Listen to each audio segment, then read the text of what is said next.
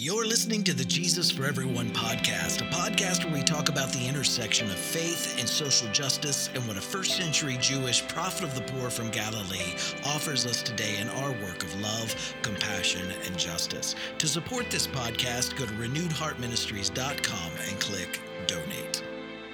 We're now nearing the season of Easter, and let's not forget that Jesus was crucified by Rome, not because he was starting a new religion, but because his political teachings on justice for the oppressed threatened to upset the status quo underlying the Pax Romana. Welcome, everyone, to this week's episode of the Jesus for Everyone podcast. My name is Herb Montgomery, and this is episode 364. Our title this week is The Politics of Jesus. Our reading this week is from Luke's telling of the Jesus story. It's in Luke 1:26 through 38. In the 6th month of Elizabeth's pregnancy, God sent the angel Gabriel to Nazareth, a town in Galilee, to a virgin pledged to be married to a man named Joseph, a descendant of David. The virgin's name was Mary. The angel went to her and said, "Greetings, you are highly favored. The Lord is with you." Mary was greatly troubled at his words and wondered what kind of greeting this might be. But the angel said to her, "Do not be afraid, Mary. You have found favor with God. You will conceive and give birth to a son. You are to call him Jesus, and he will be great and will be called Son of the Most High. The Lord God will give him the throne of his father's David. He will reign over Jacob's descendants forever. His kingdom will never end." "How will this be?" Mary asked the angel, "since I am a virgin?" The angel answered, "The Holy Spirit will come on you, and the power of the Most High will overshadow you. So the Holy One to be born will be called the Son of God. Even Elizabeth, your relative, is going to have a child in her old age, and she who is said to be unable to conceive is in her 6th month. For no word from God will ever fail." "I am the Lord's servant," Mary answered. "May your word to me be fulfilled." Then the angel left her. And again, that's Luke 1:26 through 38. The first thing that stands out to me about Luke's telling of the Jesus story is how it differs from Matthew's telling. Matthew and Luke are the only ones that have these birth or infancy narratives about Jesus. And the message from heaven comes to Nazareth rather than to Bethlehem.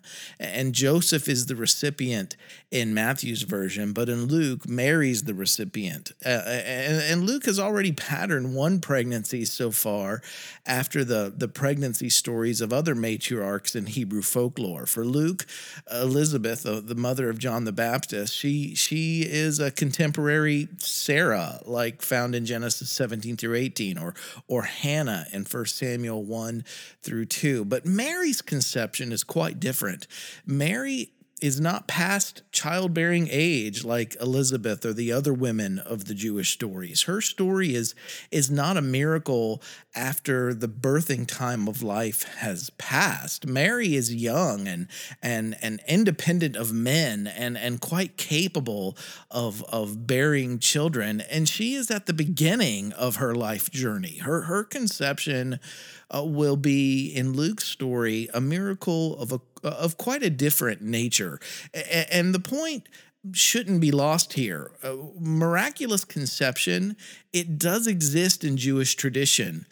Divine conception is a Roman cultural tradition, and Luke's story will repeat the point that the Jesus of this story should be compared and contrasted with Caesar and Roman social values. Not one conception in Jewish history fits Luke's description of how Mary conceived Jesus, but in Rome, the story of a virgin conceiving and giving birth to the Son of God, that had a significant political context.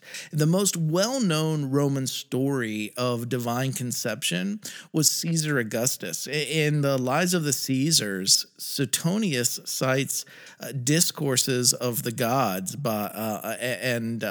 he quotes, "When Atia had come in the middle of the night to the solemn service of Apollo.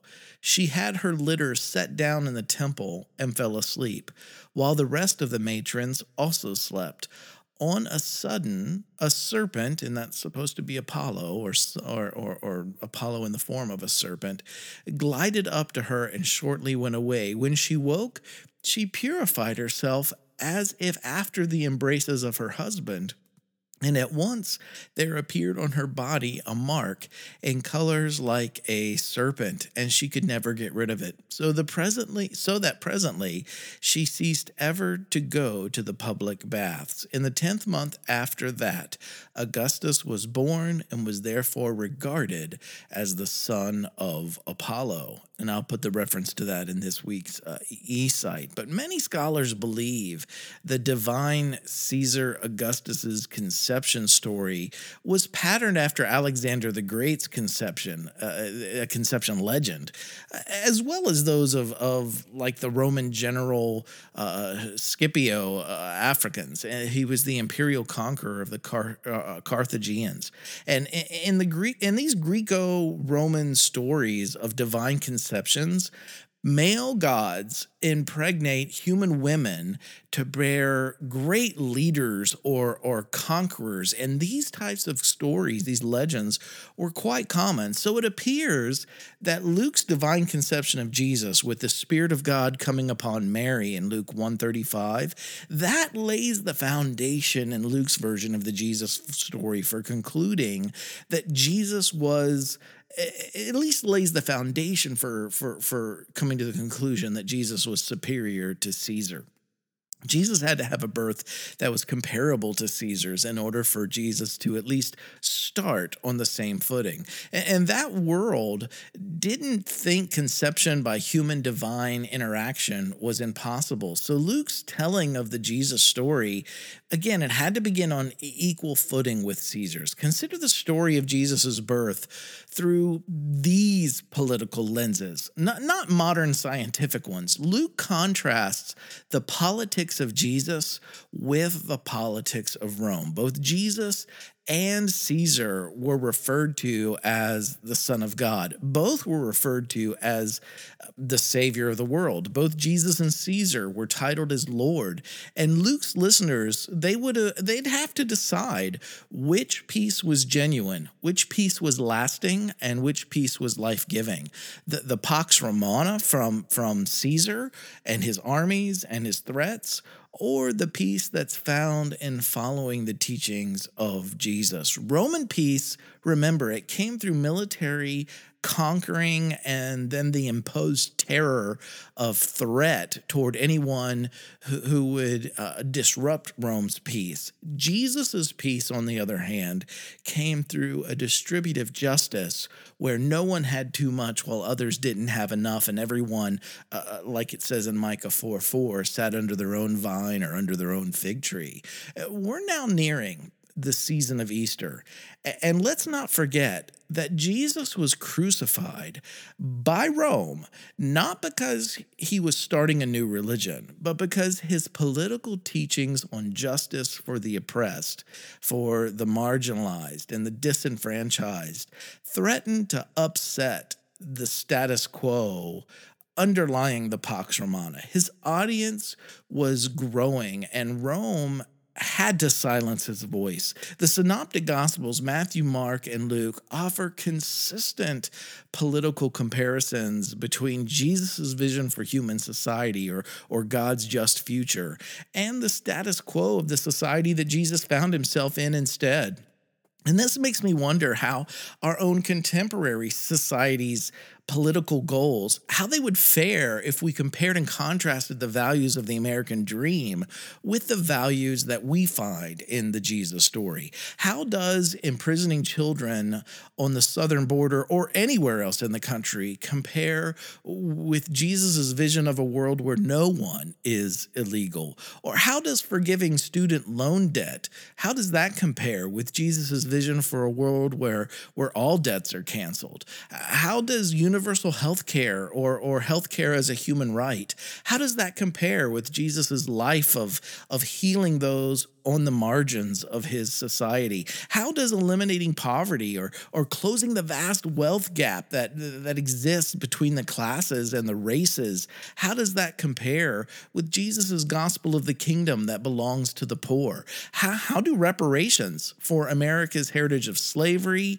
and genocide compare with Jesus' call for those with ill-gotten wealth to sell everything and to give the proceeds to those that they had previously exploited? How do police reforms or even abolition compared to Jesus' story, where the central figure was a victim of state brutality himself? Do the values of the Jesus story offer us something better today than the status quo that the privileged and the elite still desperately hold on to? And I don't mean that our society should become Christian. Christianity has proven unsafe when it comes to protecting vulnerable human populations from harm. I think of women, people of color, LGBTQ people, and many others have been harmed, and their stories have yet to be listened to in many sectors of Christianity today. Even the sacred text of Christianity has been too vulnerable to abuse by those with power and prejudice and bigotry. The recent murders in Atlanta, the Atlanta spas, are just yet another sad example. And sadly, white and or colonial Christianity is the only form of the faith that most of the world has been touched by. Whatever one's interpretation of Christianity's sacred text, the voices of those who have been harmed are still needed to ensure that our interpretations are genuinely life-affirming and life-giving. If Luke could compare Roman economics, political, and social policy with Jesus' teachings, then certainly we can do so with economic, political, and social policies in our time. And if we see progressive social movements resonate with the values that we find in the Jesus story, then certainly all of us who claim that story as the heart of our faith tradition, could check ourselves. We could choose to be last in line to oppose those progressive visions for American society, rather than being among the loudest opponents of distributively just change. And there are exceptions to this pattern, I realize that. It burdens me that they're merely exceptions.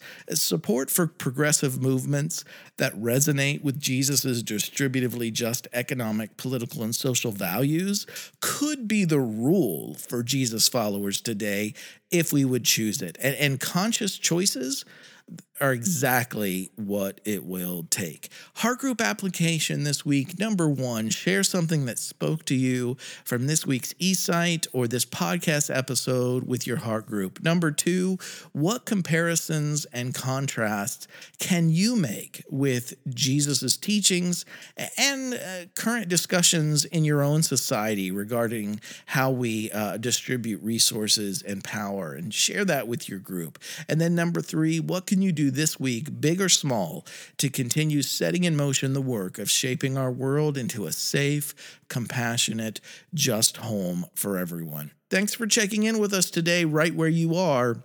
Remember, keep living in love, choosing compassion, taking action, and working towards justice. I love each one of you dearly.